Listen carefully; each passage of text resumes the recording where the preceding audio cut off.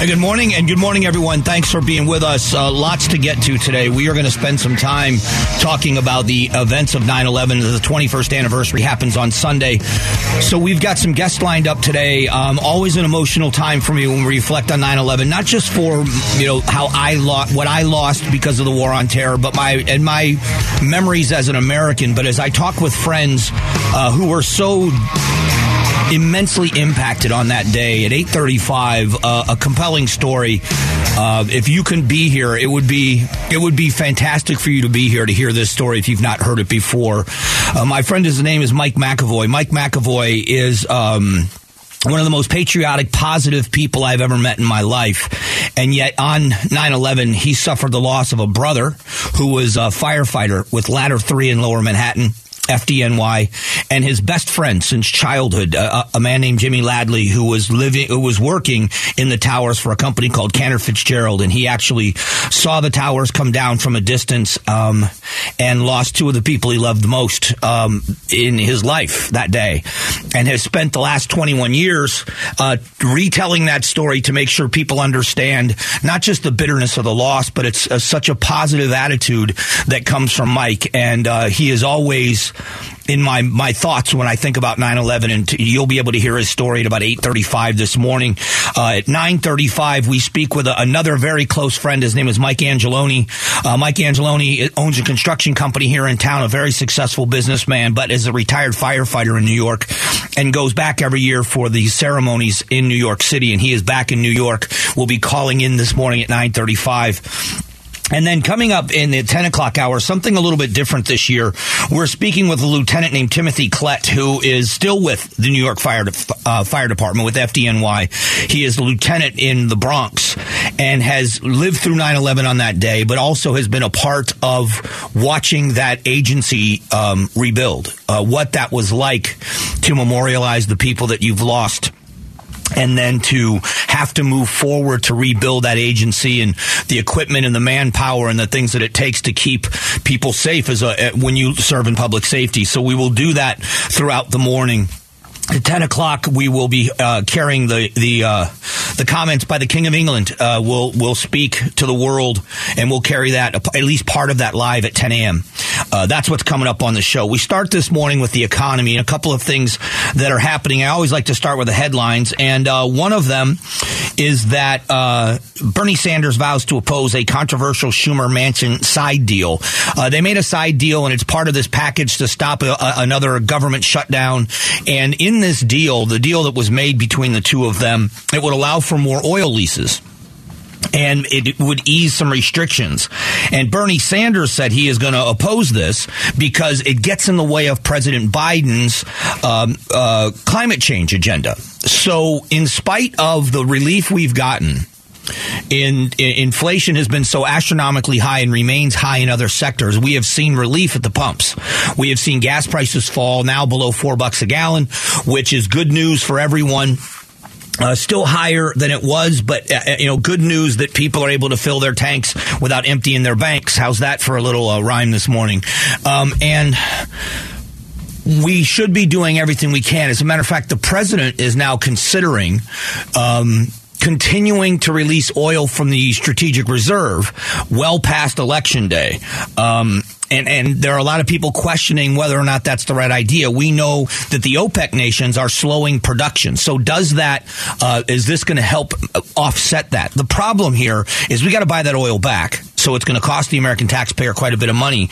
And is it the right thing to do? People are questioning this. Europe is, talking about their problems with oil. But here are some economy stories that we should be a little bit concerned about. Mortgage applications are down 23% from 1 year ago. Now, here in the Valley, everybody is talking about a cooling in the real estate market, but it isn't going to be a crash, which I absolutely believe to be true. I lived through the crash in the real estate market, and no one thinks that's going to happen here. There is high demand still for housing. We are just seeing a cooling where investors, the cash buyers, are no longer scrambling to fight with each other in order to buy homes. But we have seen a cooling in the market. What exactly is going to happen? Are people going to jump back in? Because this is what many people have been waiting for. Renters that have been saving to buy for a very long time have been saving for or waiting for this to happen so that they can get into the market. So are we going to see kind of a relatively quick bounce back? At least that's the hopes from people. Price of goods may be stabilizing, but service costs remain high. Fueling inflation is another headline from AZ Central. And this was interesting. We know about debt relief. We know about the student debt relief that's happening for many people. 7 states may tax the student home loan cancellations. And I'm anxious to see how this works. So imagine this. You have a government-backed loan. The government says the federal government says we're going to forgive your loan. But the state government says, nah, if that's income. This is the other part of when we talk taxes. This is what gets me. I've talked about this at many levels, how they find a different way to come after people and take from them. It's not just income taxes. It's not just sales taxes. There are all of these other factors that come into it. And when you look at this, if you inherit money, the estate tax, which I think is, personally, I think it is the most ghoulish thing we do as a country. People work their entire lives. They do the right thing, many of them. They do the right thing. They save. They accumulate wealth. And as I think most of us would agree, when you get older, you look at what's happening and you say, I would love to be able to make it easier for my children and my grandchildren, easier for them than I had it. So if I can leave a legacy behind of some accumulation of wealth, I want them to have it. Or in the case of the ranchers and farmers here in Arizona, the land is worth so much more money than they make many times. They make their living off of the land, and it's generational wealth because it's the land that's got all this value. When the head of the family dies, the owner whose name is on the deed dies, and they pass it on to their children, the children often are on the hook for the value of that land as income. And when the estate tax kicks in, those families end up becoming sharecroppers, or they have to sell off large parts of their family legacy because they have to pay taxes. I've told this story of a friend before that his and I don't know, I don't have any idea what is involved specifically, but I do know that he had an inheritance from his mother, his parents, when his mother finally passed away, and part of it was real estate, it was in this portfolio, and he had to pay estate taxes on all of this. So they had to sell some of the real estate that had been passed on by his parents. He had to sell it in order to pay the estate taxes. Well, to rub salt in the wounds, they had to pay capital gains taxes first before they paid so they were getting double taxed on an inheritance. I think that's the most ghoulish. I don't care how much money you have. I really don't. I don't care if you're a billionaire. If you have wealth that you want to pass on to the people you love, you should be able to do that without penalty. They should not be grave robbing. Is our country really that broke that we are going to steal from the dead? And so all of these different areas where they find ways to tax you, I always kind of marvel at a small business or a large business, a company that finds a new revenue stream, that finds a new way to earn more money. Well, this is another revenue stream for the government. And I've talked about this so much because if you look at how much money the federal government takes into the Treasury, there is no reason to be going out and trying to get more money from the American public. There's no reason for it whatsoever. And yet they continue to do it. And they continue to do it playing a class warfare game. But it always ends up biting the working class. You've got, job creators are going to be taxed more and be overregulated. And I think that's where the problem lies. We all know that regulation is necessary, but we also know that regulation should not be oppressive. And you've got a weakened market because people are still climbing out of COVID. You've got companies trying to bounce back and become profitable again. The job market has gone crazy. They're paying employees more and more money. The cost of doing business has gone up dramatically because of supply chain issues. And now we're going to impose a tax on the richest among us. And we all know that those companies are not going to eat those taxes. And you've got Bernie Sanders saying, I'm not going to go along with this deal because it helps the oil companies. I mean, in a nutshell, that's what he's saying. We have seen relief at the pump. It's been a bright spot in the economy over the last 6 months or whatever it's been that we've seen gas prices continue to fall. Not diesel. Diesel's still up around $5 a gallon. But at least oil has come down and gas prices are going down. And yet you've got people standing in the way, and it's going to affect every one of you, not just wealthy people, all of us. And it's the things that make me crazy. It really does. All right, coming up in a few moments, my friend Mike McAvoy is going to join us. The story is one of the most compelling, but also inspirational stories of 9/11 that I've ever heard anyone tell. And I've been traveling for 21 years talking about this. And he lives here in the Valley, and we're lucky to have him here in Arizona. It's a rough weekend for him, but he gets through it every year because he thinks it's a message people need to hear, and I agree with him. So McAvoy joins me here in just a couple of moments.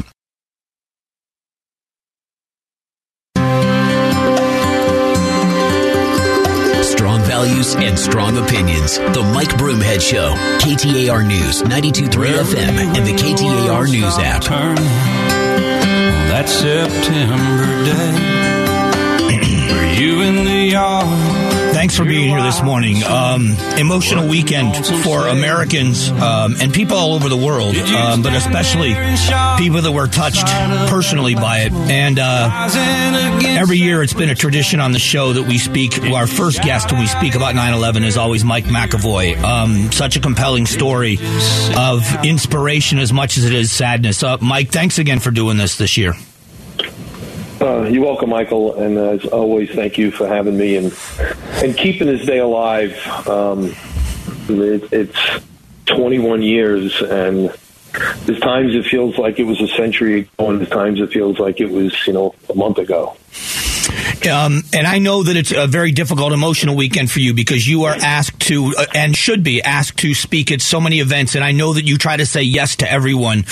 But can we fill in some of the story for the people that have heard you talk about it? That day, where were you? And can you walk us through what happened? Well, I was in my office. We had direct views of the Trade Center. And I had come back. We had a cafe on the 4th floor, and I worked on the 8th floor. And I'd come back to my office, and I saw people walking by, very quickly. And it was a lot. And I said, "Hey, what's going on?" They said, "A plane hit the Trade Center." And again, you've probably heard this, that nobody thought that it was a giant commercial jet. People I'm thinking, wow, well, it had to be some small jet. Maybe the wind blew it into the Trade Center, whatever. And as I'm sitting at my, I didn't even think to get up. As I'm sitting at my desk, more people were going by, and I heard someone say, "We think it's a commercial airline." And I got up and I walked over to the windows. Like I said, we had a perfect view of the Trade Center. We weren't that far away, and oh my gosh, to see that smoke billowing out of the building and the flames going, and there was the first person I thought of was my best friend Jimmy. He worked on the 104th floor of the World Trade Center, and it was the one that got hit. And I ran back to my desk, and tried calling him. Now, people have to remember what it was like in 2001. Your cell phone wasn't what it is today. So who knew if it was in his desk or he left it in his car? I mean, it wasn't it was basically a phone back then, and that was it. And I'm sitting there, I'm calling, I'm getting no answer. And I thought, maybe he's home today. It was a beautiful day. We had rain for like 3 days. It was a beautiful day, and he loved to golf. I was looking for some hope, and I called his house. And this is something that shudders me, and every day is when his wife answered the phone. She hysterically screamed, "Hello," and I knew. Back then, again, caller ID didn't say your exact name. It probably said New York City on it, and she thought it was him. And I knew at that moment that he was in work. And she actually asked me what building he worked in. You tell people you work in a trade center. You don't say World Trade Center 1 or 2 or North and South. You just say I work in a trade center. And I remember sitting there looking at the ceiling, go, do I lie to her? Because I knew what building you worked in. Do I lie to her? And I just said, hey, you know what? I'm going to get in touch with them and I'll call you back. But I knew that, and because the only plane that hit at that moment was the first plane. So, again, trying to find that information, and time went really quick. And I walked back over to the window to see what was going on. And I'm walking down this hallway, and there's file cabinets. And just as I turned, the whole office was in front of the windows, right? People screamed, and people literally fell to the floor because now the second plane hit. And I yelled, what happened? They said, a plane hit the other building. And Mike, to this day, hearing that, remembering that scene right there, 21 years ago, I remember I got so nauseous. And I just looked at my watch, and it was 9:05. And that's when I said, oh, my God, my brother John, is he working today? I just got chills saying it. Yeah. And he was. He was there in the firehouse. His shift had actually ended at 9, but, the first plane hit at 8:45. So now I got two people. I got my best friend who's in there and my brother John, who's a fireman. And when I call the firehouse, no one answered, of course. Why would they? It's been now 20-something minutes since the first plane hit. And, that was the start of just an awful day. Being an American, being a New Yorker, it was just an awful day.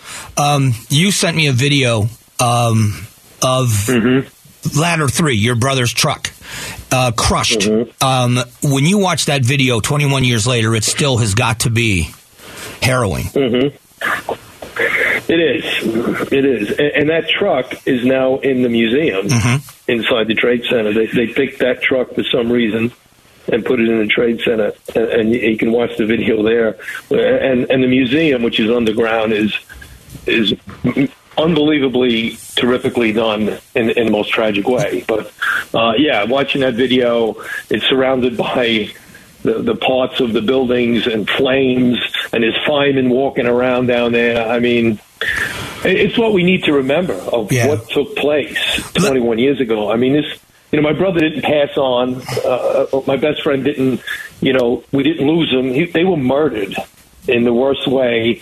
And many people watched it on TV or witnessed it like I did. And it leaves a footprint on your heart. I mean, and in your soul. There's no way this day comes without me feeling the same feelings I had 9/11, the day after September 12th.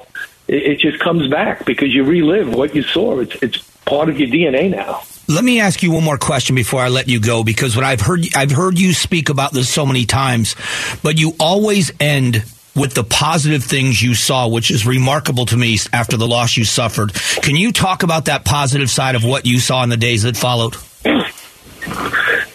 Everyone wanted to help. Everyone across the world, Americans. Flag. I love my flag, Mike. I've got one in the front of my house. I got one in the back of my house. Flags everywhere.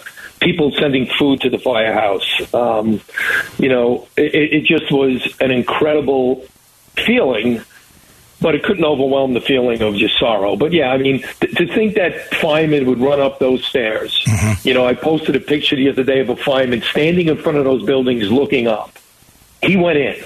He's looking up at those buildings, and I know from as far away as I was looking at them that, oh, my God, you're not going to put out that fire, and the chances of saving people are slim, but they did anyway. They went into those buildings. They went in there. The amount of courage, and my brother John was fearless.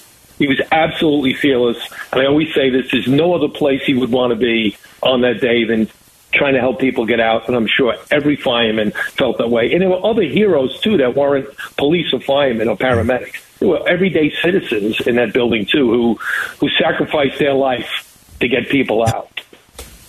Well, Mike, I'm sorry that we're out of time because I love hearing the story, the way you tell it. And I'll be praying for you this weekend because I know it's an emotional weekend for you. And I want to thank you again every year for being willing to come and tell the story on the air. Hey, Mike, I want to share one thing, okay. and I love this place. It's the Tempe Healing Field. Yes. People, if you're listening, go there tomorrow or Sunday. The people do an amazing job of putting a flag in the ground and somebody's name on every flag that was killed in 9/11. There's ceremonies. I've spoken there. I'm not speaking this year, but it's just a beautiful place, and we need people to go to pay respects and to memorialize the day. Amen. Thanks, Mike. Amen, Michael. Thank you. All right, that's Mike McAvoy. Tough, really tough. In a moment, Zinsmeister's going to join me, and it's the Big Q poll question of the day. The Gatos Big Q poll question, brought to you by Your Valley Toyota dealers. Hey, good morning, Steve. Sorry we're so short on time. Yeah, no worries, Mike. It's football season. Football is back. So here's the Gatos Big Q poll question brought to you by Your Valley Toyota dealers. With the NFL season starting up this weekend, how many wins will the Cardinals have this season? Your options are 0-4, 5-8, 9 to 12, or 12 or more. I'm personally going with 5 to 8. I know that'll be a little bit of a letdown for you, Mike. I'm going 9 to 12. Yeah, I think those are both reasonable. All right, man. Thank you. Have a good weekend. I'll look forward to talking to you guys next week. All right, dude. I'll see you then. All right. That's Zinsmeister in the Gatos BQ poll question today, brought to you by your Valley Toyota dealers. Coming up just after 9 o'clock, we talk about the border. We'll get to it in a moment.